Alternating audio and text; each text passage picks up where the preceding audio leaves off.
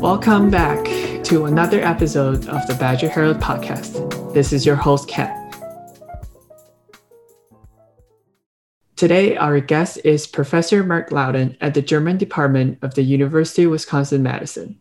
Professor Loudon is the Alfred L. Shoemaker, J. William Frey, and Don Yoder Professor of Germanic Linguistics and Director of the Max Kade Institute for German American Studies at UW-Madison. A linguist by training, most of his research is related to language, history, and culture of German-related language varieties in North America, especially Pennsylvania Dutch, of which he is a fluent speaker. His main research interests are German linguistics, German American studies, Anabaptist studies, and Yiddish studies. Professor Loudon, welcome to the show. To begin with, could you please tell us a little bit about the general history of German immigrants to Wisconsin? Specifically, when did they originally settle here and why were they drawn to this region? For many, many years now, Wisconsin has had the reputation of being the most German of the American states because for decades now, the percentage of the population that claims German ancestry as its main ancestry is either the very highest or very close to the highest. So it's been number one or number two in terms of percentages of the population.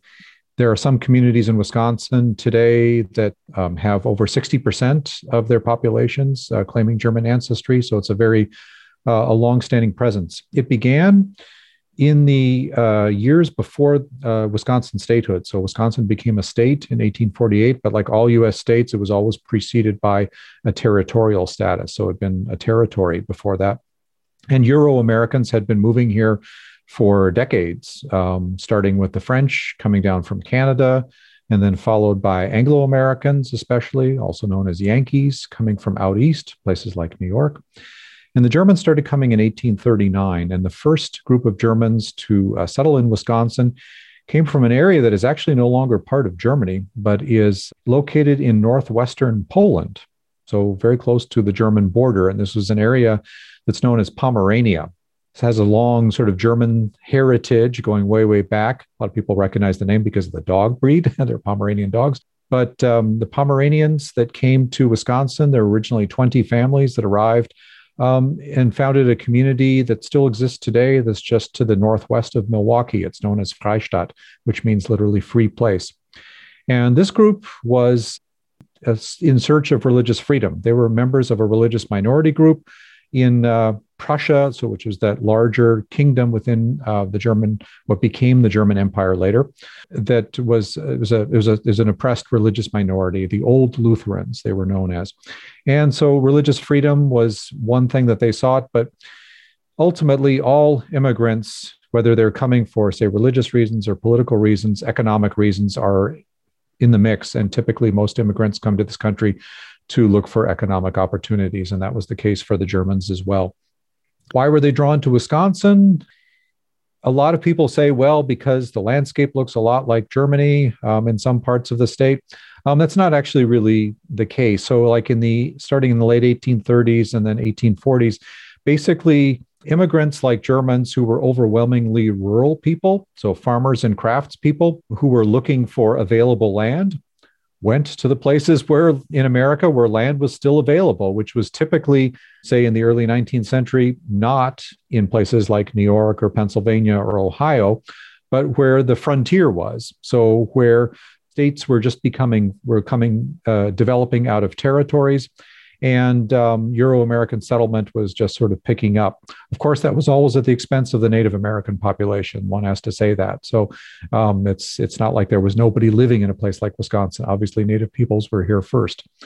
But Germans came here not as the very, very first Euro-Americans, but they came to places like Wisconsin, Iowa, Minnesota, and Illinois in the 1830s, 1840s, because land was widely available for them. That was the main reason. You know, as we know, language is strongly influenced by shared culture and geographic location of a group. So how did the German language morph or evolve among groups of German immigrants in Wisconsin? The people that we call Germans today, definitely in the 1800s when they first started coming here, didn't really describe themselves as Germans. They described themselves as coming from their specific region. So, for example, I mentioned the Pomeranians before. Rather than seeing themselves as, kin or related to or connected with German speakers from other regions, they basically just identified themselves as Pomeranians. What you find is really large numbers of what we consider sort of geographically compact German-speaking groups that settled in Wisconsin, often in kinds of clusters. So it wasn't like, everybody all just kind of mixed with one another. There were sort of these pockets, and that's very, very common in many forms of immigration, where you tend to have people coming not just from an overall region or country, but from a very, very compact or specific region.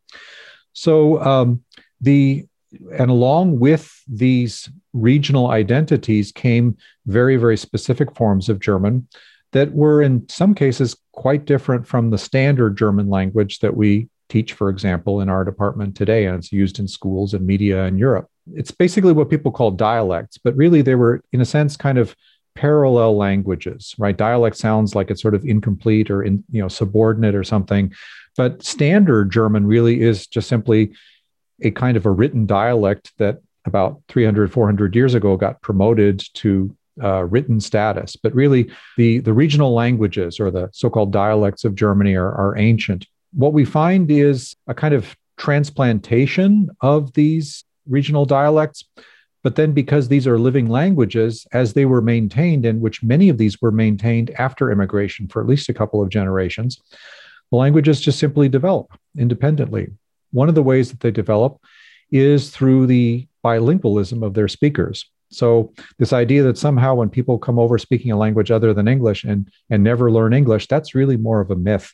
You find that maybe among some older immigrants in the first generation, but even in the first generation, people develop bilingual skills fairly quickly. And certainly second and third generation, the English almost becomes dominant in many cases and leads to a form of language shift. So English definitely had an influence on these forms of German.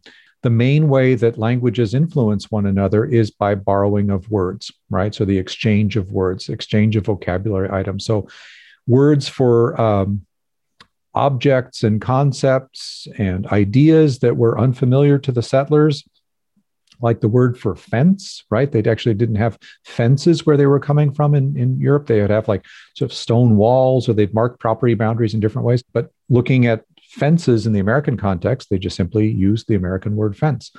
And that's a universal process of mutual influence. So that was really the main way that German varieties in Wisconsin and other parts of America developed from their ancestral roots in Europe, and that's through contact with English. So how did the German language influence the American English we speak today? Or how did English affected, or influence the German language besides, the borrowing of words and stuff like that? Well, definitely the borrowing of words is the main factor, but it's if we think about German influence on English, there's a lot of borrowings that have been, like, for example, the word kindergarten, right?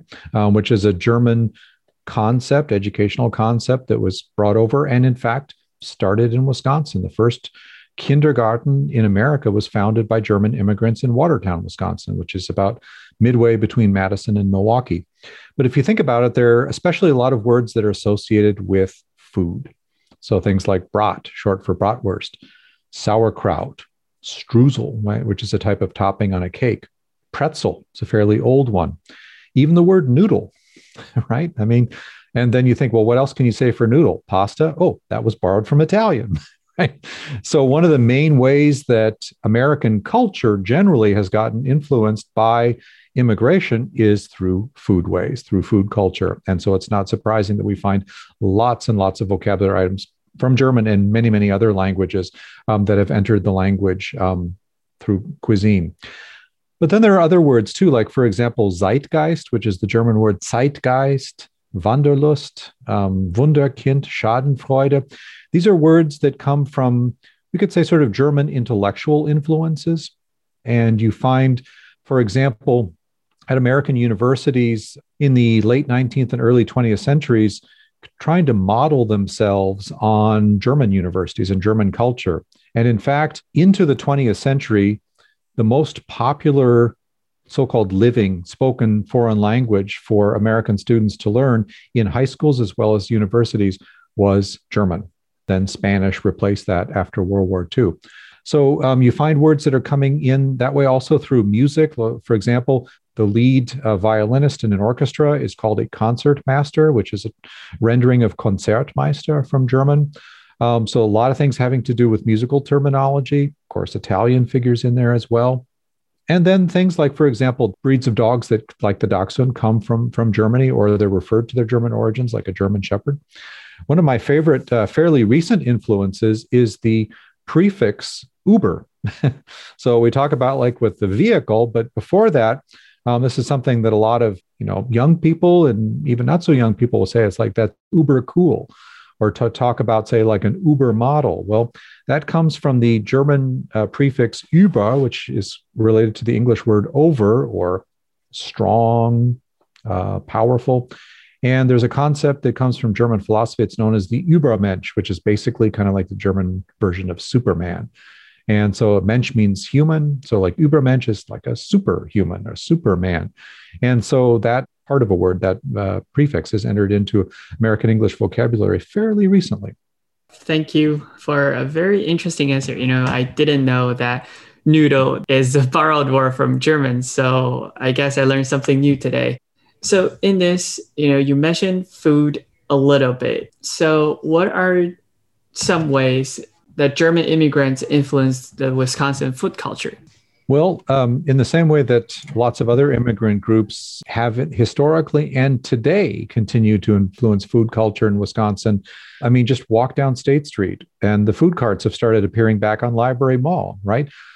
Essentially, all those food carts and probably the majority of the restaurants on State Street are international restaurants. So the groups that have been here the longest, like, for example, say the Germans and to a certain extent the French Canadians, they've influenced the cuisine. I'd say that, definitely sausage making and certainly the beer industry, which, Milwaukee was sort of like one of the beer producing capitals of America, a very, very strongly German influenced city.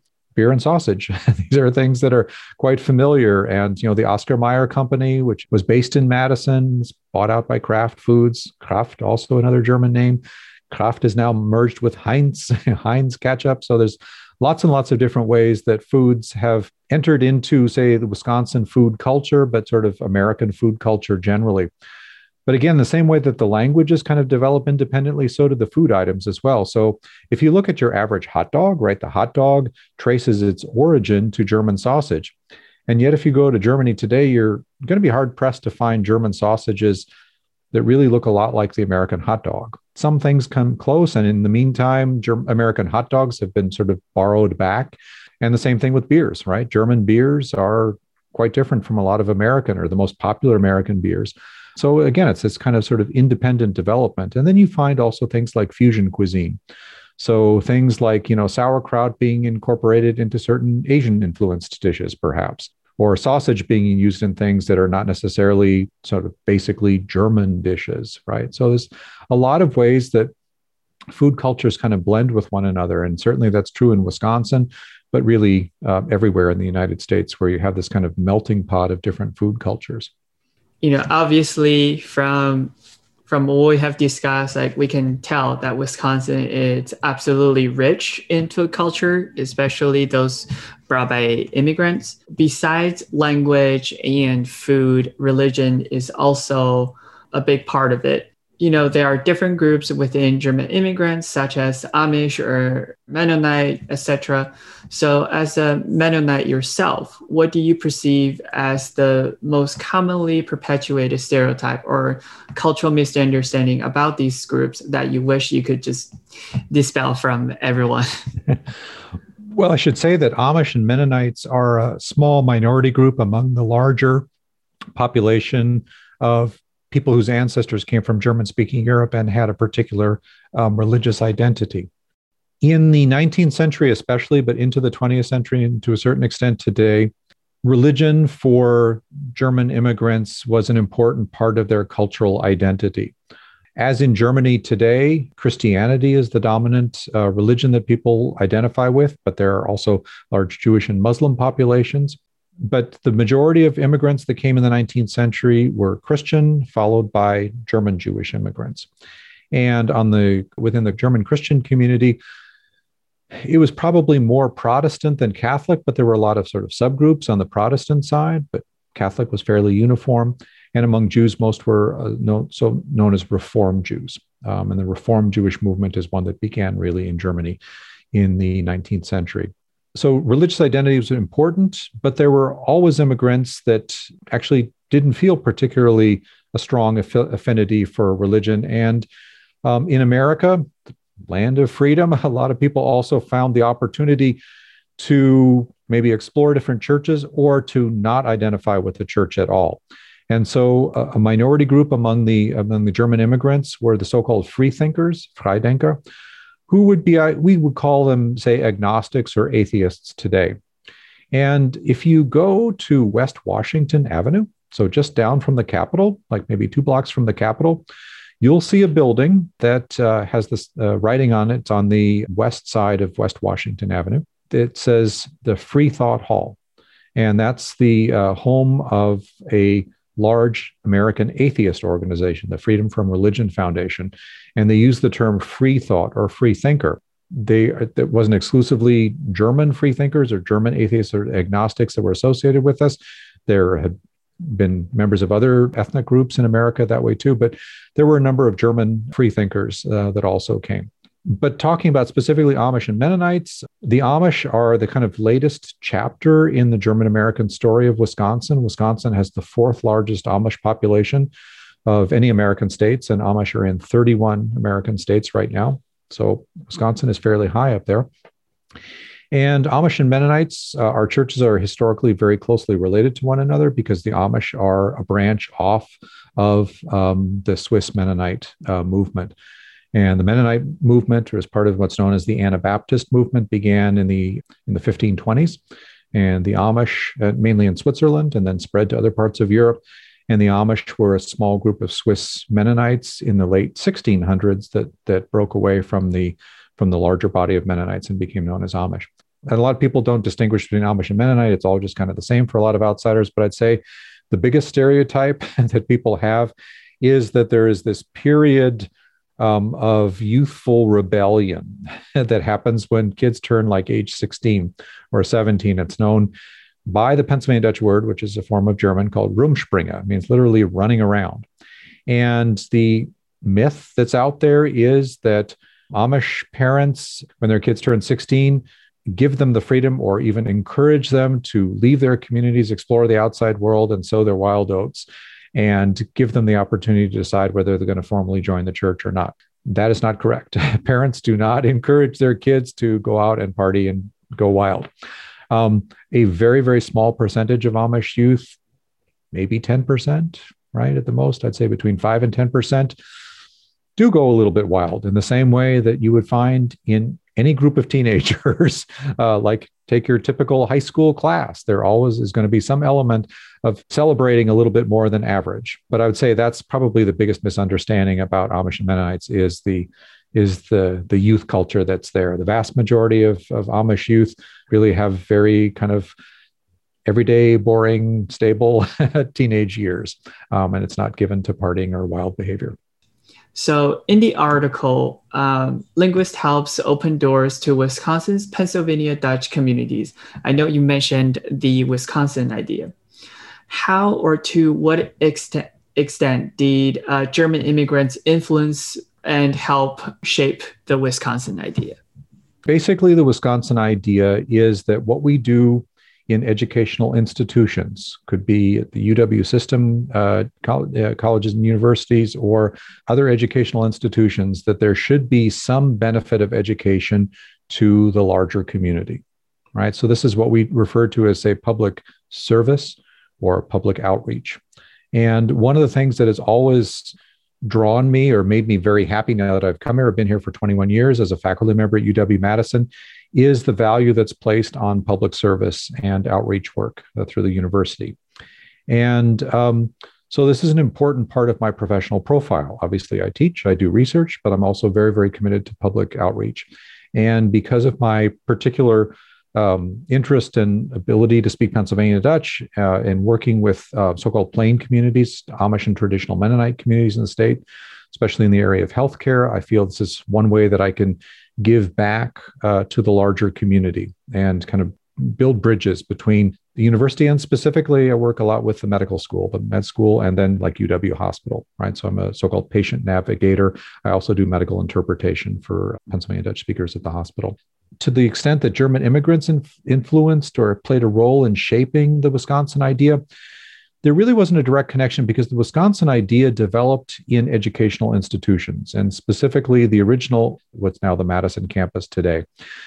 But there were a lot of Germans that were public and civic minded, right? So one thing that a lot of German immigrants brought with them from Europe was the feeling that community life was important. So you were obviously committed to your family and to your church, but community life could be done through church-run institutions, or it could be through civic organizations. And so a lot of Germans affiliated with various kinds of clubs that had a kind of civic focus. And probably the most visible of them were the so-called Turnvereine, so the Turner clubs, which were nominally gymnastic clubs, so sort of like the YMCA or the YWCA. But in addition to promoting physical health, and their motto was a sound mind and a sound body, right? So they say that it's important for people to be physically fit, and to therefore, from having a sound body, having a sound mind, but you put your mind to good use. And you put your mind to use in education, you put your mind to use in addressing community issues. And so they became kind of community halls where people would have discussions of various kinds to talk about, say, reducing crime or reducing poverty. And the neat thing about the Turnvereine was that these Turner clubs was that they were not affiliated at all with a particular ethnic German ethnicity among the German groups, or a particular religious group. You could be a-religious, you could be religious, you could be Christian, Jewish, whatever. It was just something that was intended to transcend these particular differences, because they say what we share in common is that we're all citizens of the state of Wisconsin and citizens of our immediate communities. So I'd say that kind of community spirit and civic giving back to one's community is something that is very much in line with the Wisconsin idea that connects education to public outreach. Apparently, Wisconsin idea played a very important role in terms of how we teach or how we behave at educational institutions. How do you, as someone who does this service or who teaches this at the university, how do you encourage German students or language students in general to uphold the Wisconsin idea? And what do you think it means for them to uphold the Wisconsin ideas as foreign language students? We are called, those of us who are really devoted to public outreach are kind of called to express that, make that explicit in the classroom. So for example, in some of the things that I actually teach, these are drawn from my experience as a person who's engaged in a lot of public outreach. And so I make that explicit. I say, this is knowledge that I've gained, not through book knowledge or through, researching things on the internet, but through my practical experience, quote unquote, in the field. Even if the students themselves are not necessarily in the course of a semester engaging in public outreach, they kind of understand what public outreach is, so that then when they're, say, in their professional careers, but even still when they're in their educational careers, they can understand that public service is something that's very, very important. Also, in the introduction, you mentioned that I direct the Max Kade Institute for German American Studies, which is part of the College of Letters and Science at UW-Madison. And we're like a department, except we don't offer classes. So what we do is we promote research and public outreach. And so what we do is we have, say, lecturers, and now during the pandemic, we've had a lot of virtual lectures that are open to the general public on topics that are of general interest to, students, so undergraduate students, graduate students, community members, the whole gamut of folks. And I think, again, it's sort of important for students to recognize that there are practical connections with our knowledge, that what we learn in our classes are things that we can take and, to a certain extent, give back to communities, or at least apply in our daily lives. I think, for example, teaching language and linguistics, it's all about communication and cultural awareness and emotional intelligence. These are very, very important concepts that are their benefits that come from foreign language study. These are also skills that serve people really, really well in a lot of different professions. So let's say a student is learning German, majoring or taking a certificate in German. There are lots and lots of opportunities to use German, to work in a German-speaking country, to work for a German-speaking company. Here in the United States, there are a lot of ways to apply German directly, but even if one is not necessarily using one's German skills in one's profession, you're still using the general skills that you've developed in terms of things like cultural awareness, empathy, listening skills, communication skills in one's own language through a heightened sensitivity to language as a general phenomenon, and certainly emotional intelligence, which is considered a very, very important skill. I mean, there's sort of knowledge, like on a technical sense, that's very important in a lot of jobs, but being able to get along with people, to understand people as human beings and communicate with them effectively, that's what we need emotional intelligence for. And something like that is a skill that we can develop in our classes and something that I take very, very seriously. To wrap up our conversation today, I believe we can agree that it is really important for us to understand and learn about our cultural heritage. It helps us understand who we are and where we come from. The discussion today has definitely accomplished that. So thank you, Professor Loudon, for taking the time to come to our show and to have this conversation with me.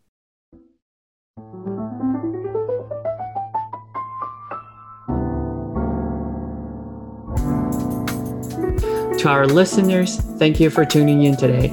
If you have any suggestions, comments, or questions about our program, please contact us at podcast@badgerherald.com. I hope you enjoyed our conversation today. Please stay tuned for more episodes. I'm your host, Ken. This is the Badger Herald Podcast. Till next time.